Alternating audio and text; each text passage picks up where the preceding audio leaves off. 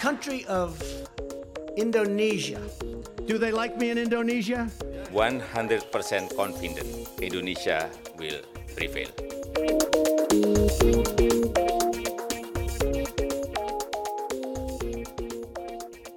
Hello and welcome to Talking Indonesia. My name is Gemma Purdy. In the past week, environment ministers representing the G20 nations have gathered in Bali.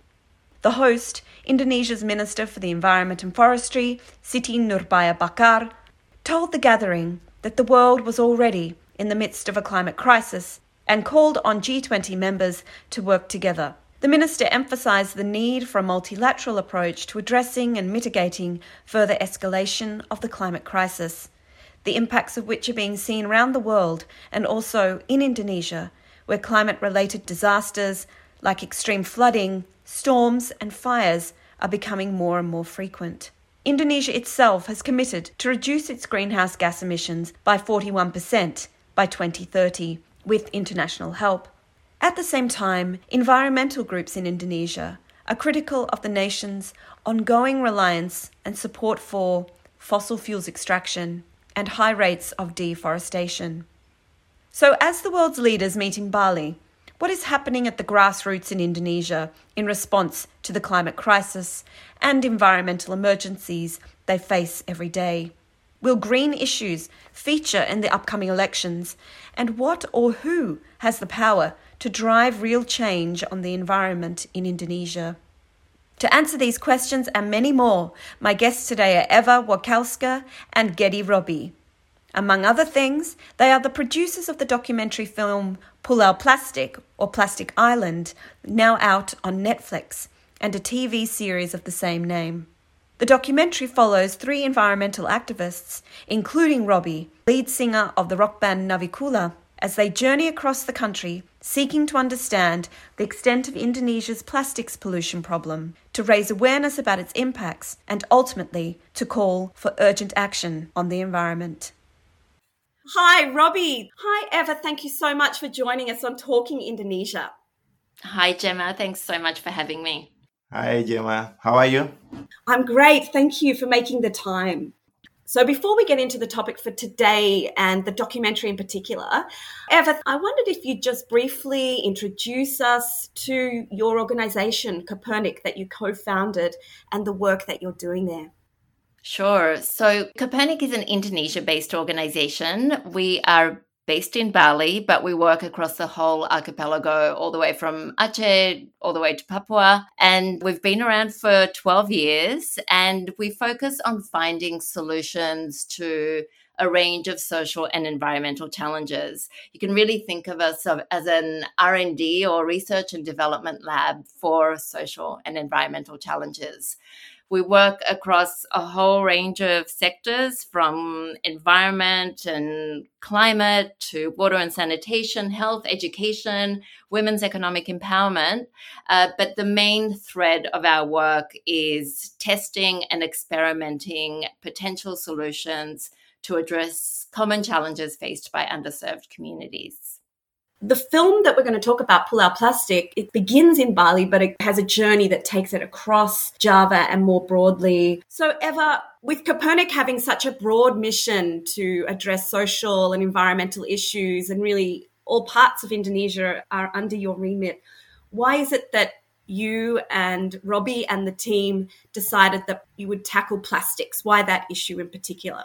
Yeah, living in Bali, it was something that was really in our face. You see the problem with your own eyes every day. So Robi and I actually came up with a plan to start working on this issue in 2018, beginning of 2018. Really felt that, we're based in Bali, we live here and need to contribute to the solution somehow. We had worked with Robi and his band Navikula in the past on a range of different programs and issues, but plastic for us had become a problem that couldn't be ignored.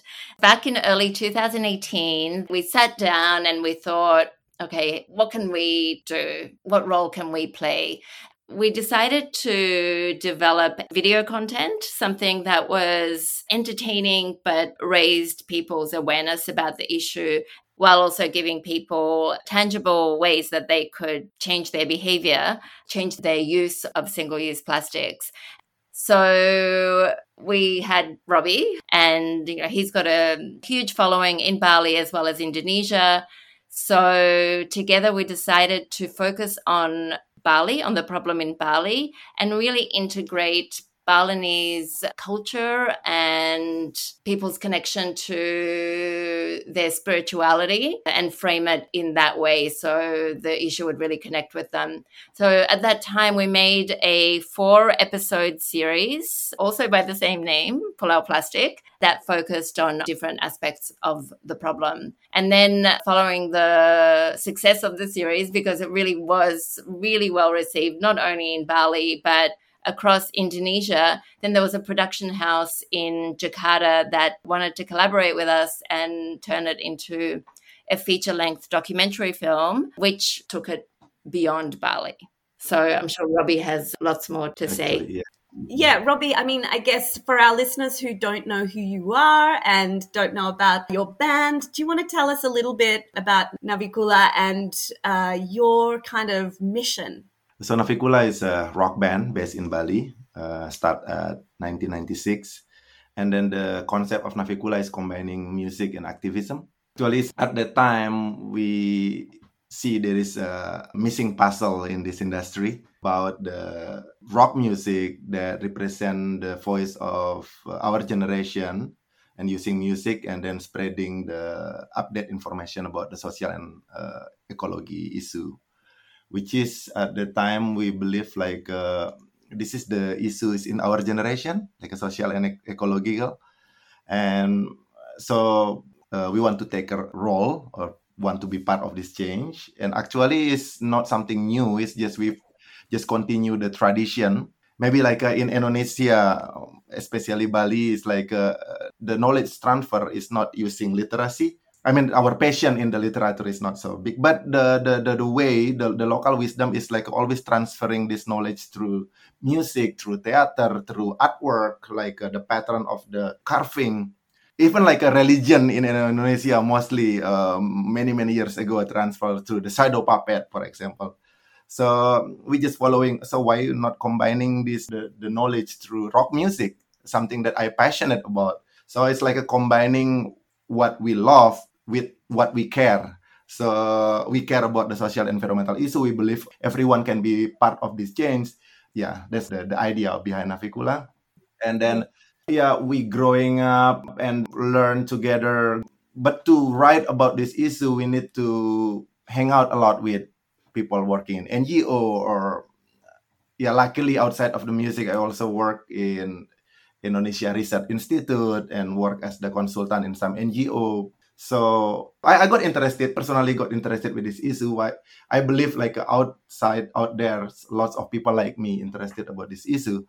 Yeah, I mean, as Eva was saying, plastics was something that you came to because it was in your face every day. Can you describe to us the scale of the problem? So around the time that we decided to embark on this Pulau Plastic campaign, we were seeing information that Indonesia was the second largest contributor to marine plastic pollution after China. So that's a pretty significant position to hold. And I think it's important to say that this is a global issue. This is not Indonesia's fault alone. There are lots of contributing factors. And we also know that only 9% of plastic has ever been recycled. So the rest ends up in the natural environment or in landfill or it's burned. And, we were seeing this on a kind of micro scale or, on a Bali scale. And that's really why we decided to address this. Yeah, Bali, we live in Bali. It's like wherever in the world that having this massive industry, and then Bali is a massive industry of tourism, will be working parallel with the impact for the environmental. So tourism in Bali is the tourism that based on the natural and cultural. But the impact of the industry itself is also affecting the natural and cultural. So actually trying to keeping Bali still have that main asset. The ecotourism for me that and for everybody is agreed that the industry we got the profit but not killing the asset, not killing the nature and the culture. And then so many what is information we got the last decade that waste management is man of the problem. But we also, in the era of the collaboration, we believe the significant change only can happen if the collaborations happen between a community, government, and corporate.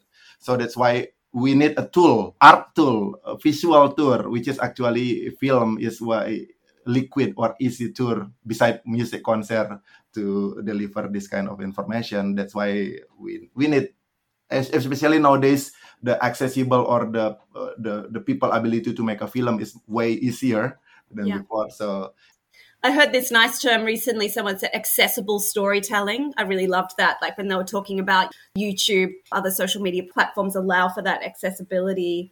But in Bali, there was, like you're saying, there was a huge problem, but there were also efforts underway, weren't there, to tackle the plastics problem. And you document how Bali was the first, I think, province to ban single-use plastics. How did that happen? Was that a grassroots driven or was that a kind of more politically top-down exercise to get that ban? Yes, Bali was the first province in Indonesia to enact a ban on certain single-use plastic items. But the first location in Indonesia was actually Banjarmasin. What's interesting is at the time of filming of Pulau Plastik, at that time there were 13 locations, cities in Indonesia that had some kind of single-use plastic ban in place. And as of a couple of weeks ago, there are now 76. The last one was Surabaya. So a lot has happened. And in terms of who is behind this, there are so many people and organizations that have been working on this issue for decades in Bali and across Indonesia, and a lot of them have kind of gone unrecognized. So I think it's really important to note that the regulations, the progress that has been made is really thanks to the long and hard and very dirty work of many organizations that have been pushing for these bans to be put in place. Yeah, I got that sense. But extraordinary that you've gone from 13 to 76. That's a huge impact.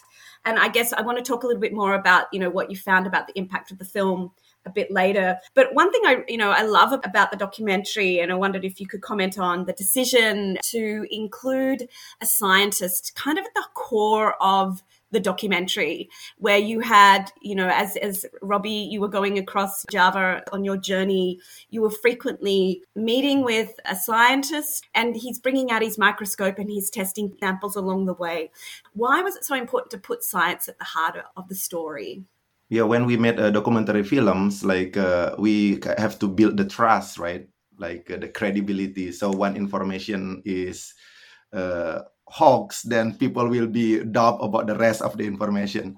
So, but because this is the film is also targeting the popular audience, like in the cinema, we want to make it also light and enjoyable, entertaining. So maybe this is one of the reasons why the object that we decided to make is human faces, because maybe we want to make the dirtiest movies of the year. Yeah. I mean, it's like something that catch the people attention, but it's quite as challenging combining something that data-based, but also it's not boring, it's not too scientists. I mean, something entertaining. So yeah. Yeah, but definitely delivered a strong message, I think, for people who haven't seen the documentary. Yeah, so you took samples of human feces from very, generous people, including yourself, along the way. So all classes, from the people that living the low economic until the political maker and the celebrity. So it's like a wide range. And you were tell people what you were looking for in the samples. Yes. It's like also connecting, because when we're talking about microplastic in the ocean everywhere, it feels like a far away from the people. So when we make it close to the people, this is inside your body, then you create a sense of belonging about the issue. A lot of people wondered, why is Kopernik making a film? It's not something that we usually do. But again, the common thread is that all of our work really relies on data and evidence. So by including science and by including research in the film and delivering it in a engaging and using popular culture as a method, rather than just issuing a report about, microplastics found in human feces or bioplastics or compostable plastics not degrading in natural environment. If we can show this in an engaging way, it's going to have a much more powerful message. And also, facts don't lie. So, when we do the research of the human feces and find that they all contain microplastics, sorry, spoiler alert, or we find that the biodegradable or compostable plastics don't degrade in the marine environment, it's pretty hard to argue with that. We could have just gone with a blaming and shaming approach, but that's not going to be as effective. But if we show the data, if we show the evidence, we really don't have to say much more, because it's there. Again, it's in your face. The facts and the results don't lie. Mm-mm. And I love what you said, Robbie, and it really came across the fact that you had people from all different classes, walks of life, providing samples and all finding that they had these microplastics in their bodies. And so it was this kind of really nice leveler in terms of, the impacts that the problem's having on every one of us. And so then, I loved too that you very much connected with local leaders, political leaders, as well as community groups and students, all kinds of people. And you even, Robbie, attempt to have a chat with the president. How did that go? Me personally, as the Indonesian, I'm ashamed with this information, because Indonesia is like the maritime country that have the largest ocean, and then we accused as the second largest contributor for the plastic waste. How is our president's respond about this one? And then want to know how priority this issue for him. So just want to find out the insight, even like a very short chat, but it's also me representing many of the people that want to know what is the number one people in Indonesia attention to this. Yeah, and you gave him, it was a pretty simple request, and that's, I think, the really smart thing about the documentary is the focus is very much on this single-use plastics ban, as an issue. And so that was the issue that you were asking him in particular about, and whether or not the central government would enforce a ban. But you didn't quite get the answer you'd hoped for, right? Yeah, it's quite difficult. To get a straight answer from the politician. Are you kidding? Yeah. You talked, Robbie, about the need for this issue, the solution being community and government and corporate working together. And so, thinking now that the film has been made and you've screened it, what responses have you had? Can you gauge the impact of the documentary? Is that possible to do, or how does it contribute more broadly to this issue? So the Pull Out Plastic campaign was intended to be a behavior change campaign. We wanted to change people's awareness levels about single-use plastics and reduce usage. That was the ultimate aim. So with the series itself, we conducted a lot of surveys before people watched the series, immediately after they watched the series, and then a couple of months after that. And what we saw was that people's awareness did increase, both immediately and in the follow-up survey. But self-reported usage, it wasn't sustained over time. It fell back after the second follow-up survey to pre-watching levels. And that was for specific single-use items. And we believe that the reason for this is twofold. One is that just watching something once is not enough. You really need to have sustained engagement with people. People need to continue to be engaged. But second, and this was the biggest problem that people had with reducing their usage of single-use plastics, was that there are no viable alternatives. So we saw that especially for sachets and food packaging, there wasn't a reduction because these things are still so widely available and there are no easy alternatives for people. So, yeah, we need a sustained engagement and meaningful, viable alternatives for people to be able to buy. Yeah, and also like I consider about like the solution can be holistic, like for example, like using packaging sachets because of the production is centralistic, so need to transport this thing far away. So maybe like if the local resources based mining production, it also can significantly change the way people packaging and for the transportation. So it's bringing other problem too. Plastic issue and this packaging system is also the result of the centralistic production. What's interesting is that a system has been developed and a logistical problem has been addressed in getting these, let's talk about sachets, getting sachets all the way to all of the 17,000 islands of Indonesia, but the system to get them back has not been developed. So people in far-flung remote areas of Indonesia, they use these products, but there's no way for them to dispose of them. So they burn them, they end up in the natural environment, and that has massive implications for people's health, individually, but also as a society. Yeah, but also it's like how important the law enforcement, because in our law is already clearly mentioned that every production have to be responsible with the product that they produce. So it's like if we truly implementing these things, so before sending their product to the other island, they have to reconsider how we're gonna get it back, and then because most of the product is so cheap and affordable because they not put the expenses of the full cost, the actual full cost of the natural rehabilitation in their product.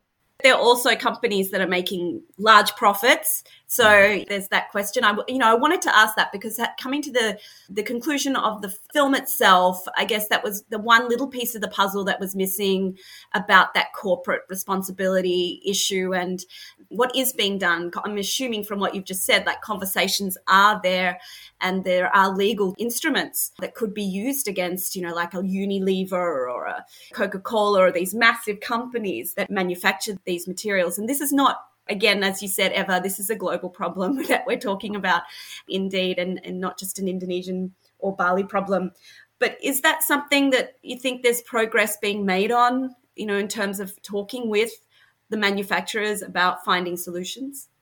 Yeah, we actually before made we already have some discussion because we believe in kindness in people. Yeah, whatever it's like, if you in corporate, if you're in politics, you have to be kindness in you. You have to be. We believe kindness in people. We have so many interview and everything, but to put this all together in then 1 and 40 minutes film is gonna be a challenge, right? It's like a very limited space. But some key point, like in the film, it's like strongly the message is like a ban sachet, ban single use, and then pushing the government to implementing the regulation or to release regulation if the regulation is not exist yet. And then actually that's the point of the message that they want to deliver through this short movie. This is gonna be touched in every individual if they care about this one. If you are mostly not well informed about this issue, then you keep doing it. For example, like people using the sachet in the small economic income because they don't know how dangerous is that. That's another problem. That's because lack of information, right? But if the corporate decision maker, you already know this can harm the environment and can be harm of human, then the ethic is different. This is also right or wrong, but also the kindness or unkindness, right? I mean, it's like the value you as a human. You know this is wrong, but you keep continue. But that's kind of like a criminal, right? It's not only breaking the law, but also breaking our heart as the human. Yeah, absolutely. Yeah, I mean, you talk about kind of the spiritual aspect at the beginning there, Robbie, about that connection Balinese people have to the environment. I also noticed that recently there was a large gathering of Muslim organizations to talk about green issues and environmental issues. Have you seen any movement, has there been progress there in terms of like other institutions that have been making progress on the environmental issues?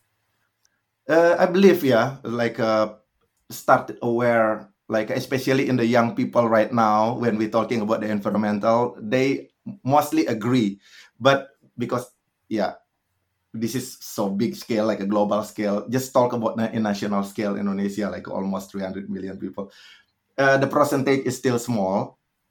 And even like the government, I believe like some progress is already made in the government, the regulation, everything. But before they make this one, I believe they already have the research team. They already gain some information about this one.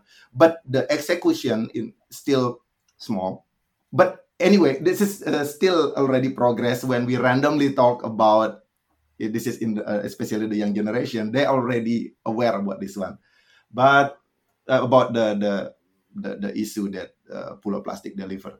Yeah, but as you say, there's got to be the structures in place that enable them to, to behave, to change that behavior, because you can only go far, like you're saying. In the regulation, in the product, packaging product, and then the what is right or wrong or kind or unkindness norm in society, it will be slowly changed. So that's why, like Ewa said, one film is not going to change anything, but continuously discussion like what we did today, media involved, the popular influencer involved, then it's become a new power. When a lot of people discussed it at the community level, then it's become vote, for example, like a political pressure. Yeah, and I mean, the election is around the corner, so I'm assuming that there is maybe a movement here to really kind of activate these issues during the campaign. Is that something that you guys have heard about or might be involved in at all, like a green politics movement in Indonesia?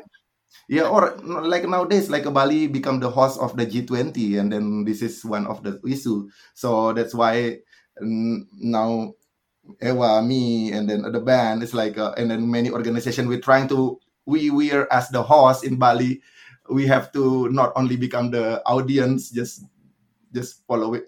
We have to involve, right? We have to participating what Bali can do, can contribute, can speak up about.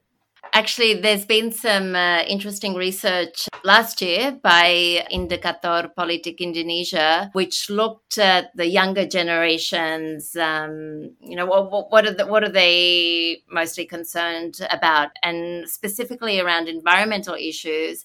62% of Gen Z and millennial respondents said that they felt that waste was the most important environmental issue. So this is obviously an increasingly important voter bloc. It's going to have to play part of any political campaigns, hopefully. But I actually just wanted to say something. You said that you felt that the corporate part was the missing piece of the puzzle in the film.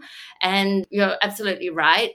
When we first set out to make Pulau Plastik, the original concept was we want to bring everyone around the table. We want to bring the corporates, the government, civil society, everyone to sit together and figure out how can we solve this problem. And Robbie and I went to visit so many companies. We talked with all the big ones. And in fact, we wanted to make them the star of the film by getting them to ban one product and make them the hero in the film. And we met some great individuals that are working in these companies, but they don't yet have the corporate backing. So if you see that part is missing, it's not because we didn't try, but there just wasn't enough of a story to include. That in itself is very, very interesting, isn't it?